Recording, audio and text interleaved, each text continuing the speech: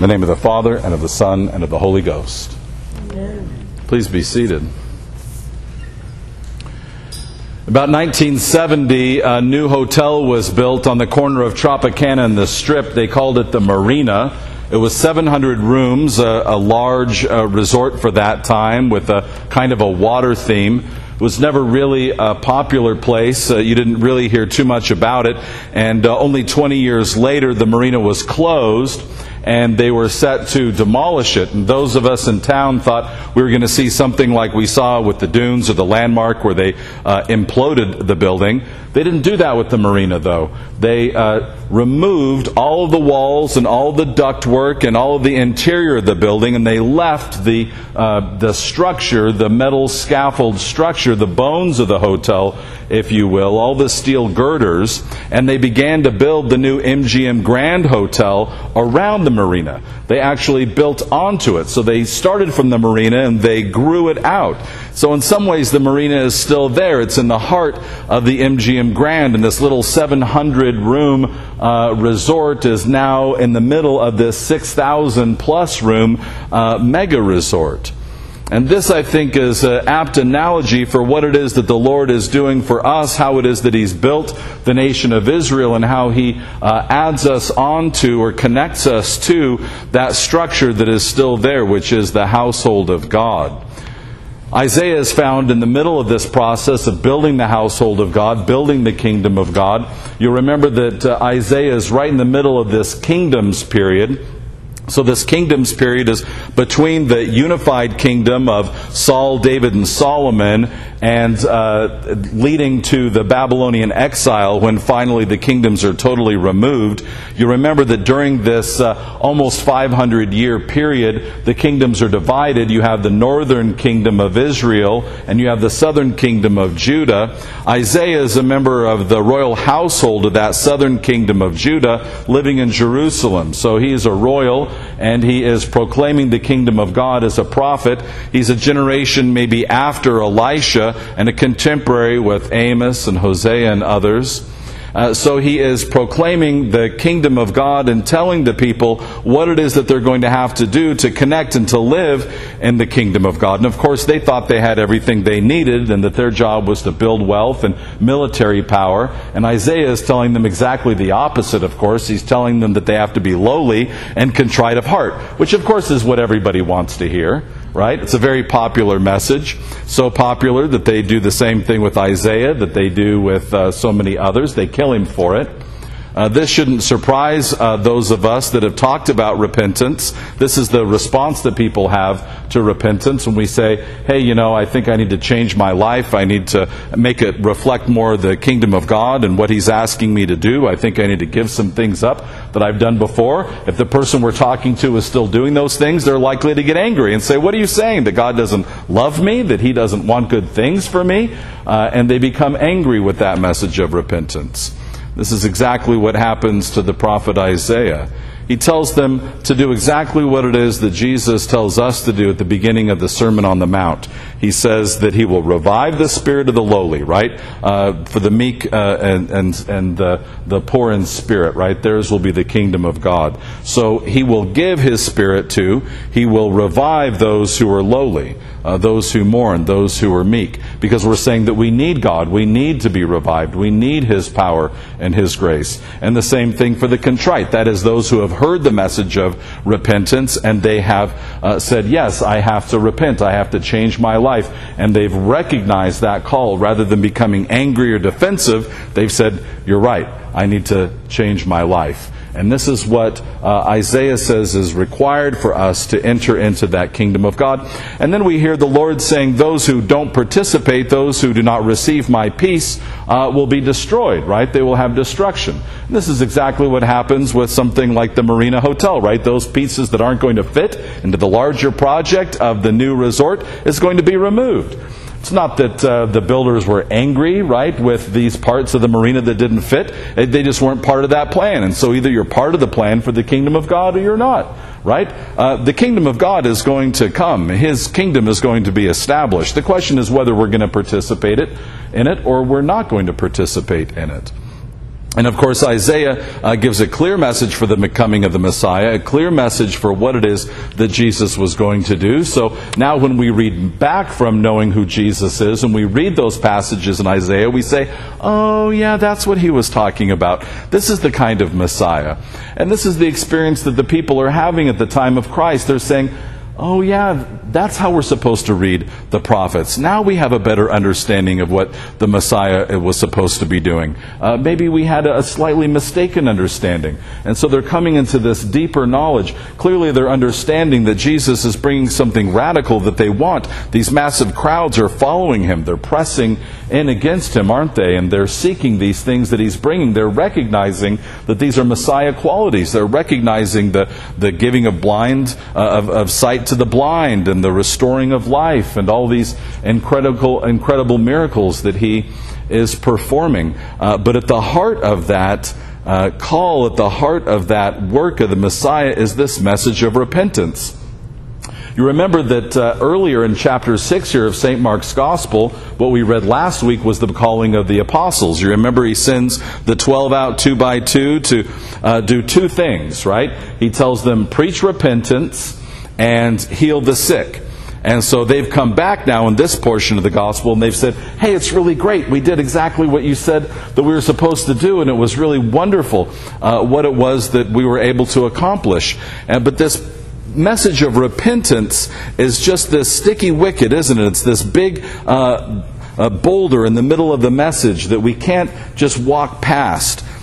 Between the sending of the apostles and them returning here and these verses, in chapter 6 of St. Mark's Gospel, what we didn't read today was the killing of John the Baptist. And if you remember, John the Baptist is proclaiming the kingdom of God, and he's proclaiming what? Repentance. This is the message. He's calling people to repent. And you can see how popular the message of repentance is, because what happens to John the Baptist for that message? They kill him for it, right? Just the way that Isaiah was killed for his message of repentance. Just the way Amos was killed for his message of repentance. This is what people do to the prophets, and John the Baptist is no different.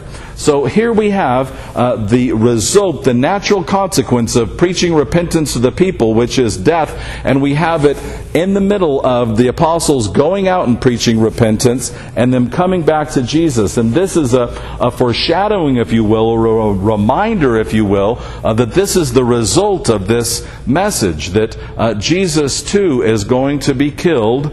Why? For his preaching of repentance, because this is not what the powers that be wanted to hear. And so Jesus, as he's preaching this message and as he's performing these great miracles, he meets the nation, the kingdom of God. He meets the people of God in the wilderness. And as soon as we see the people of God away from their homes in the middle of a wilderness with nothing to eat, with God in their midst, we should be reminded of Exodus, right? The Exodus story.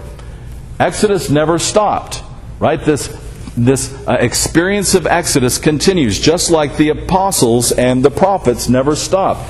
That experience and that message of Isaiah doesn't stop. It's not Isaiah one time in history and then we don't see it again. This is the purpose of the prophets we see over and over again as history, salvation history moves forward in a new and radical way. And here we have salvation history again moving forward in a new and radical way. And here, instead of the people of God and Moses being there as a kind of representative and God's presence being, if you remember, in that pillar of fire or in the cloud, we have God himself dwelling with them. And this is what God intends to do. Here in the wilderness, we have God himself, Jesus Christ the Messiah, standing in the midst of his people. And now he's not only providing food the same way he did the manna in the wilderness, but he's eating with them. He is enjoying fellowship with them. This is Exodus improved. This is Exodus newly made. This is Exodus restored. This is the Lord saying, I'm still leading you out into the wilderness. I'm still having you totally depend upon me. I'm still still wanting to provide for you. And now I not only want to provide for you, but I want to dwell with you, and I want to be with you in this kingdom experience. And so God now dwells with us and eats with us. And what's required for this miracle? The first thing that's required for the miracle is that Jesus has compassion upon the people. Do you see that? It doesn't say because the people were doing what they were supposed to do, because the people had their lives together, because the people prayed the right prayer, right? There isn't any of this business because the people offered the right sacrifice. No, none of that. Why is it that the miracle happens? Because God has compassion for His people. He says He saw that they were sheep without a shepherd. And out of God's compassion, He desires to dwell with them. And then what does Jesus do? He shows us how we too can participate in the miracles of the kingdom of God. He gives thanks to God for what they already have. This is what we find it so hard to do, isn't it? If we even can get to the place of repentance and a contrite heart where we say, okay, Lord, you're right, I haven't been what I'm supposed to be, I'm not enough, I need to depend upon you. Then to get to the place to thank Him for what it is that we have. We want to jump right to, I've got a laundry list of things I'd like to have, right? But to give thanks, to have a heart of gratitude, to have thanksgiving, to praise God for what He's already given us. This is what Jesus teaches them to do. That first they have to have these hearts of gratitude and to give thanks for what has already been given. And out of this compassion of God and this spirit of thanksgiving, this miracle is allowed to happen. The windows of heaven are opened and God dwells with His people and He feeds them. And they become members of the household of God. And this is the miracle that St. Paul is trying to show us and teach us in Ephesians. He's saying, look at what God has done with the prophets. Look at the house that He built for them. Look at the ways that He built this house. He built it upon the sacrifices in the temple, and He built it upon circumcision. He built it upon these new things, but now He is tearing down those old walls. He's leaving that structure of the kingdom of God, and He's building onto that now this new mega resort that we call the church, this new greater embodiment of the kingdom of God. And He's saying to do that, He's got to break away some old ways of living, and He's going to establish new ways. What are those new ways? The first thing is, He says that the new sacrifice, the one sacrifice for all of us, is Christ Himself upon the cross. And what is the sacrifice of Christ upon the cross? It is a cleansing, right? Christ's blood cleanses us. This is a sacrifice of thanksgiving and of cleansing, of washing away sin. And so Christ's blood washes away not only the sins of ancient Israel, not only the sins of those ancient people, the Jews, but He washes away the sins of the whole world. So now Jew and Gentile are joined into this new covenant relationship. And Paul keeps using over and over again these words, body and house and body, right? He's saying that we are one body and we are one house. So now Jew and Gentile are joined together in this new house, this new dwelling place, and He's saying that God wants to live with you, dwell with you in this new house, this new tabernacle called the church, the body of Christ. So here's this new place wherein He is dwelling. And sometimes we like to think, that this has already happened, that it's just done, and all we've got to do is go and just live in it. But this is a very dynamic theosis, a deification, a recreation that God is doing. He has done it, He is doing it, He will do it. And you can see that way that Paul talks about this over and over again. He is making peace, that we might be reconciled, he says. That we will have access, that we will be built upon. He says, you are being built. You are being built. That it's active right now. We are being built together into a dwelling place. That's what God is doing. He's building us into a dwelling place. Just like His tabernacle, just like His temple, just like the body of Christ, just like this community gathered here by the seashore, just like us gathered here at Jesus the Good Shepherd, just like the church around the world, we are being built into a dwelling place. And who is the dwelling place for? For God. He's building a place to tabernacle, to dwell with us. That's His desire. It's always been God's desire. It's always been His plan. It's never been thwarted. His plan has always been to build a place for him to dwell with his people. Just like in the Garden of Eden, he wants to walk and to live with his people.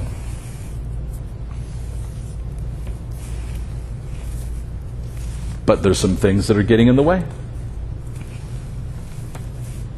Things get in the way of us walking with God, responding to his Spirit, following his will. It's going to be destroyed one way or the other. God will cleanse all things. He'll make all things new. The question is whether we participate with him and see it as a joint act of recreation, or whether we experience it as condemnation and destruction. That's up to us. But the old walls are being broken, and the new mega resort is being built. Kurt Kerkorian wasn't mad at the marina. It wasn't a bad place. It just wasn't a 6,000 plus room mega resort, internationally known. The new home of God that's being built is bigger, more dynamic than any we could know. He is filling all of creation. All the cosmos is being filled by the Spirit of God. He is making all things his dwelling place. And we are stones in that new tabernacle, that new place of worship for the Spirit of God. May we be restored and rebuilt into his tabernacle this day and forevermore.